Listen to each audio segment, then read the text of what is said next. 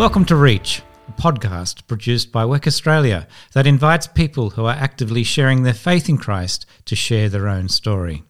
Some share their faith within their own culture, in their own home country. Some are living in other countries where they do this across cultures. I'm your host, Richard Jenner, and with me today we have Margaret Love. Now, Margaret hails from Tamworth, New South Wales in Australia and works with Wycliffe Bible Translators. Hello, Margaret. Hey, Richard. How are you today? Now, have I got that correct? You do come from Tamworth? I live in Tamworth. You live in Tamworth. My husband comes from Tamworth. Okay. But I was born in a place called Nyngan. Nyngan. Now, is that in New South Wales? It is in New South Wales. It's northwest of Dubbo. So I was born in Nyngan. I've lived in Tottenham, Katoomba and West Wyalong, where I finished my high school education, trained as an enrolled nurse. Okay, well that's a lot about yourself already. So you would say you're from the country then, as in total country bum. You're not a city girl. Well, you spend a lot of time in the city with your ministry. Yes, which is awesome. Now I've actually known Margaret and her husband Robert for a long time. We've worked together on a lot of projects, and I must say Wycliffe is an amazing organisation. They what does Wycliffe do? Just a bit of a taster. Yeah, Wycliffe's aim is to get the Bible into the languages of people who don't have the Bible. There's about 2,000 languages still waiting to have God's word in a language that best speaks to their heart. So, that's our goal. And we started in the 1920s with Cameron Townsend and working on still. And it's a fantastic ministry. And we'll hopefully hear a bit more about that later. I've actually got the statistics here from their website. There's 724 languages with the full Bible. Yep. Did you know that? Yep. You did. New Testament portions, 1,617. Another 1,248 just with a portion. And so there's a lot of languages waiting for people to come and help translate. That's right. And waiting for people to come translate, waiting for people to come and help them, train them to be able to translate into their language and give them the skills and the ability to do that. So there's a job for all. Yes. And the thing is, those languages, a lot of them are not written down. So it's not just as like pick up a book and let's learn that language. Yep. But it's going in and working with the community and helping them and giving them alphabets and working out the grammar and dear me. All that stuff. It sounds like a specialised ministry, but there's jobs for everyone within that in support and everything else. And hopefully we'll get to that. But first, Margaret, I know you have a great story. I actually don't know much of it, and I'd love to hear it. So we've heard where you were born. Yep. And what happened after that? How did you what was your upbringing like? When did you come to know Christ? Mm-hmm. I'm the second born of 5 children, to Norma and Charlie Paris. And my dad was a panel beater and my mum was a stay-at-home mum, as you did in the 1960s. That'll tell you how old I am. Yes. And Dad was a city boy that came out to the country. Okay. We grew up going to church from the time we were a week old. We started attending church. But when we moved out to West Wyalong in my between year 11 and 12, that's when I would say I really became a Christian.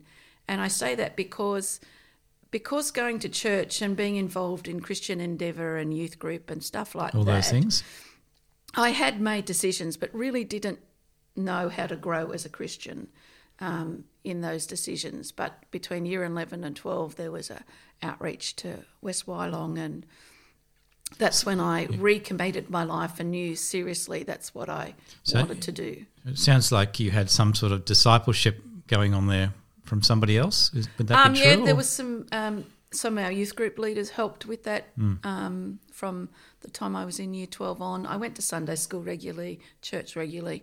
It was the personal stuff, the personal quiet time stuff that I think I struggled with for a longest time, knowing how to do that, what to do with it, and not get bored with it and that sort of thing. And it's only later in life that That became real. embracing it and finding ways that really speak to my heart and help me to be regular in that and grow. Okay. That's a lovely upbringing, isn't it? Yes, it is. It's wonderful. I hear kids talk about when they share their testimony, they've grown up in Christian families, and it's almost like, oh, well, I've got nothing to share. But the fact that we've had this wonderful upbringing and we haven't had some of the drastic struggles that other people have had. Yep. And we need to rejoice in that heritage that our parents have given us. Yeah, I agree with that. Not that, any upbringing has its difficulties. That's right, it does. as you know. So you finished school, you did your studies, as you mentioned. What led you to serve with Wycliffe? Now, was that the first ministry you got involved in? No. I trained as an enrolled nurse and worked as an enrolled nurse till 1985. And then with the influence of a dear friend who'd been out with YWAM, I went and did a discipleship training school with YWAM in Goulburn, and enjoyed that so much that I went back on staff from 1986 through to 1989, and then in 1990 I went and worked in Fiji with YWAM for 3 years. Okay. And then went to PNG, Papua New Guinea, and worked there for 2 years, and that's where I met my husband. Who was working with Wycliffe? Who was working with Wycliffe. Ah, yes. In a national organisation in Papua New Guinea. Okay. So 2 country kids who lived 6 hours driving time from each other met in Port Moresby, the metropolis of As PNG. you do. As you do. And what was he doing in Papua? Well, Robert's a trained accountant, and he went to serve doing accounts with the PNG Bible Translation Association in Port Moresby, and had served in aviation previous to that up in our headquarters in Ukarumpa. Okay. We need to get a map out. As you hear this story. I'm not sure where they are, but I can see. Do you say Papua or Papua New Guinea? Papua. Papua. Papua. Now you've got me, Richard. Sorry Papua about New Guinea. Papua New Guinea. Yeah. Very good, because I forget how many languages there are there, but it is huge, isn't it? I think there's like 800. It's a lot. It's a large percentage of the world's languages are in Papua New Guinea. Yeah. Because of all the basically because of the geography. So a massive need there. Yes. And lots of work done by Wycliffe over the years there. So what's your ministry now? What do you do now? Do you do anything useful? Oh, sometimes I wonder, but yes. Robert and I live in Tamworth and trying to engage people with the needs of Wycliffe long term. So we go around and we talk at churches and we run programs trying to engage people with the idea of there are people out there that still don't have the Bible in a language that's clear for them to understand. Yes, there are Bibles available, but they're in languages that they're not very fluent in and hard to understand. So we do that from Tamworth, which means we do come to Sydney regularly. We did live in Sydney when we first came home from Papua New Guinea from 2004 to 2010. So that role is varied and wide. What's the reception like?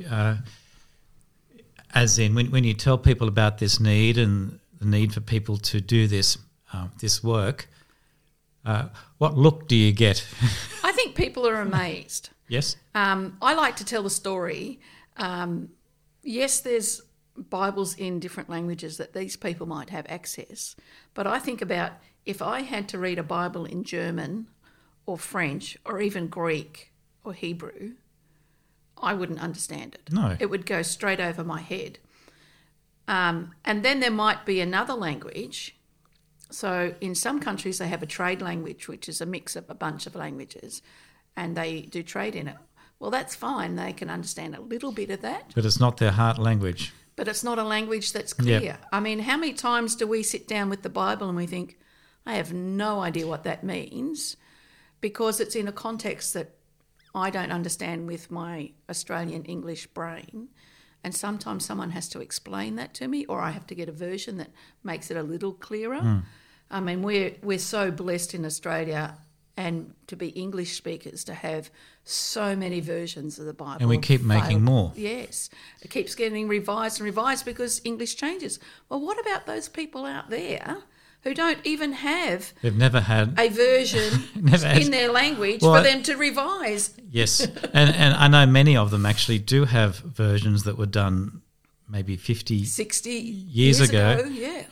And as you know, things have moved on since then, and they really need a good revision. But what I don't understand is I can just rejoice in this work. Yeah. I think how valuable it is.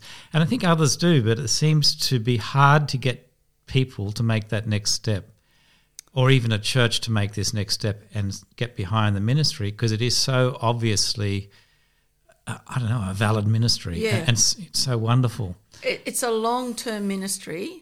I mean, I've heard of one translation that was done in 8 years, but that person had a big team of educated locals helping. So 8 years is short. 8 years is short. Okay.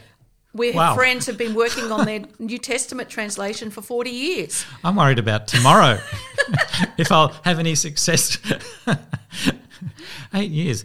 So maybe that's one reason that people are so used to things happening quickly, Yes. even within 2 or 3 years. Yes. We think that's a long time.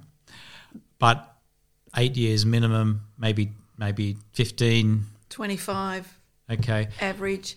But things are getting a little easier. Some translation is happening a little quicker because we've got computers, we've got programs that help.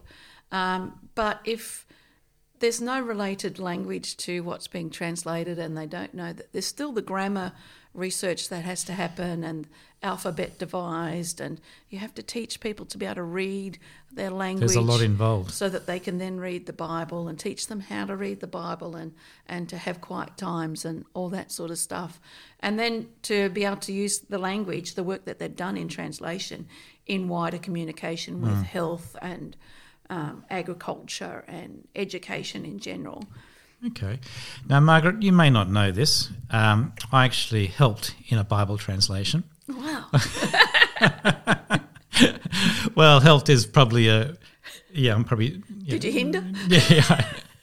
When Denise and I lived in Côte d'Ivoire, or the Ivory Coast, there was the Ba language, Gban, and it was just finishing in translation, actually. There was a little team doing it, and every day they would gather around a table. I believe there was one lady from England and about 3 Ivoirians who would sit around a little table and just talk about the scriptures and go over them and test them. I think they would actually take them out to a village, or not to a village, just to people. To a community. To a community and test each verse.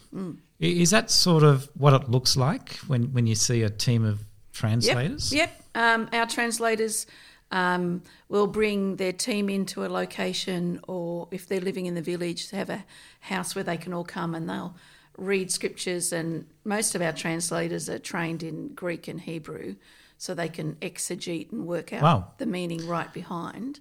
And they talk it over and how does it work in the language. And some languages are missing words like that we know, like love, grace. Yes, they've got another way of describing that. They maybe. don't have. Anyway, okay. Yes. And so translators have got to find, well, how do we translate this? How do we communicate it? How do you communicate it? So, yes, but now you've got computers. Sometimes now local translators might have a computer and they might sit down and they'll send text to the expat translator, and they can check it. And so that's one way of speeding it up. They do take it out to the community to make sure it speaks well. So it sounds like Wycliffe, or any translation, that there's a real value in doing things well. Oh yes, and not rushing it. Even you don't even want if to it get takes it a few more theologically years. incorrect, do you? Yes. You don't want to No. start another cult or something because you mistranslated one word in God's word. Yes. He wants us to be faithful to His word. Yeah. And that's why they do take the time to make sure it's. That's a good point. The value of God's word, we value it so much. We protect it. We take time in studying it carefully so we can tell people about it, and it's the same thing with translation. Margaret, do you have a story about a life that's been changed by translation? Yes, one of our colleagues, Dave, was up in Papua New Guinea and working with a particular language group. And there was a gentleman there who was a fierce warrior and involved in lots of tribal warfare and paybacks and all the rest of it. And for whatever reason, the village chose him to be a part of the translation team. Oh, okay. He was not a follower of Jesus, and they were translating in the New Testament. I can't remember exactly what the verse was, but it was something about blood. Yes. And maybe it was the blood of Jesus cleansing. And this man got a revelation of his life and where he was, the fact that he wasn't a Christian, wasn't a follower of Jesus. And Dave talks about him like he went away and stewed over this gentleman from Papua New Guinea. He came back and his face had transformed. Wow. He confessed all it because he was having nightmares of all the people that he'd killed. The blood was crying out to him like Cain and Abel. So blood was very real. Blood was very real, and so once he committed his life to the Lord, they said his face just changed. Mm. Well, that's what translation's all about, isn't it? Changing lives. Well, that's what the Word of God's all about. Yes. change Changing of heart, yes. change of life. Yes. We're not just translating for the sake of it so we can tick off boxes of languages. Exactly. It's because we love people, we love Christ and want to see people know him in a full way and be there with him in the end in his kingdom, praising him. Yep. In many ways, we don't do it. We are holding our faith to ourselves. We're not. We're being selfish. Yeah. We're not obeying the Great Commission in its wholeness. Yes. That's awesome. Now, I don't know if I'm too old to be a translator, Margaret, but another I'm not life. one either. If someone wanted to get involved in Wycliffe or translation, I'm sure they can go to the website and get a contact. But how do they do it? Well, what jobs are there? I suppose the main thing is your heart is for the vision and mission of Wycliffe. But if you were interested in translation, even literacy, ideally you need at least 3 years of Bible college. Yes. Translators need to have have done some Hebrew and Greek. Yes. We then have a course in Melbourne that takes them through an associate linguistics degree. I've never been to university, so I don't quite. But they do a course that gives them the ability and the skills that they need to then go on and be assigned to a field and start translation. Okay. So it's quite a bit involved. But if someone's, I always find in life, as long as you have a direction, a goal, if you like, you will hit it, even if it takes a long time. Yeah. If you don't have one, you won't go anywhere. And it doesn't take that long once you get on the road towards that. Like we've had chemists become translators. Yeah. We've had mechanical engineers become translators. We find anyone that's good at maths. You can even use engineers. Maths, music, if they've got any music skills. Well, yeah, often that equates. Yeah, because they can hear. Maths, you're solving problems. Language is a puzzle that needs to be put together, worked out how it goes. Understood. Those sort of people flourish. Okay. Yes. Okay. Give them a ring. Yeah. Give Margaret a ring. Now, one question I get a lot as a working for mission groups is, how do I find the will of God? It's we could unpack that theologically, Margaret, but that would take several hours. Yep. Just the whole call and all that sort of stuff. We won't do that today. But one way that really helped me when I was young is I went to a conference. Can you guess what its name was? Reach Out Katoomba. Yeah, Reach Out Katoomba Conference, probably the largest mission conference in Australia. And my wife and I actually went there and really got some clear guidance, and the Spirit moved in us to begin serving Christ overseas. Now, you're quite involved in Reach Out, I believe. Tell us, what's your role within the Reach Out Conference Network? Currently, I'm the team leader. Yeah, it is. It's one of the only places where you can get up to 30 or more mission partners, organisations coming together, willing to talk to people about why they do what they do. We have teaching on the biblical theology of mission. We have inspirational teachers that talk about things that have happened on the field and how they handle it and things like that. So everything to do with sharing Christ cross-culturally, yes. Reaching unreached people groups. This year we're going to have a workshop on Missions 101. How to start. Yeah, how to start. Where do I start? Yep. Okay, and so I imagine there's several hundred people there, attendees. We have in the past had 700 or 800 people. Yes. Our numbers have dropped a little bit in the last couple of years, but we can blame COVID for that.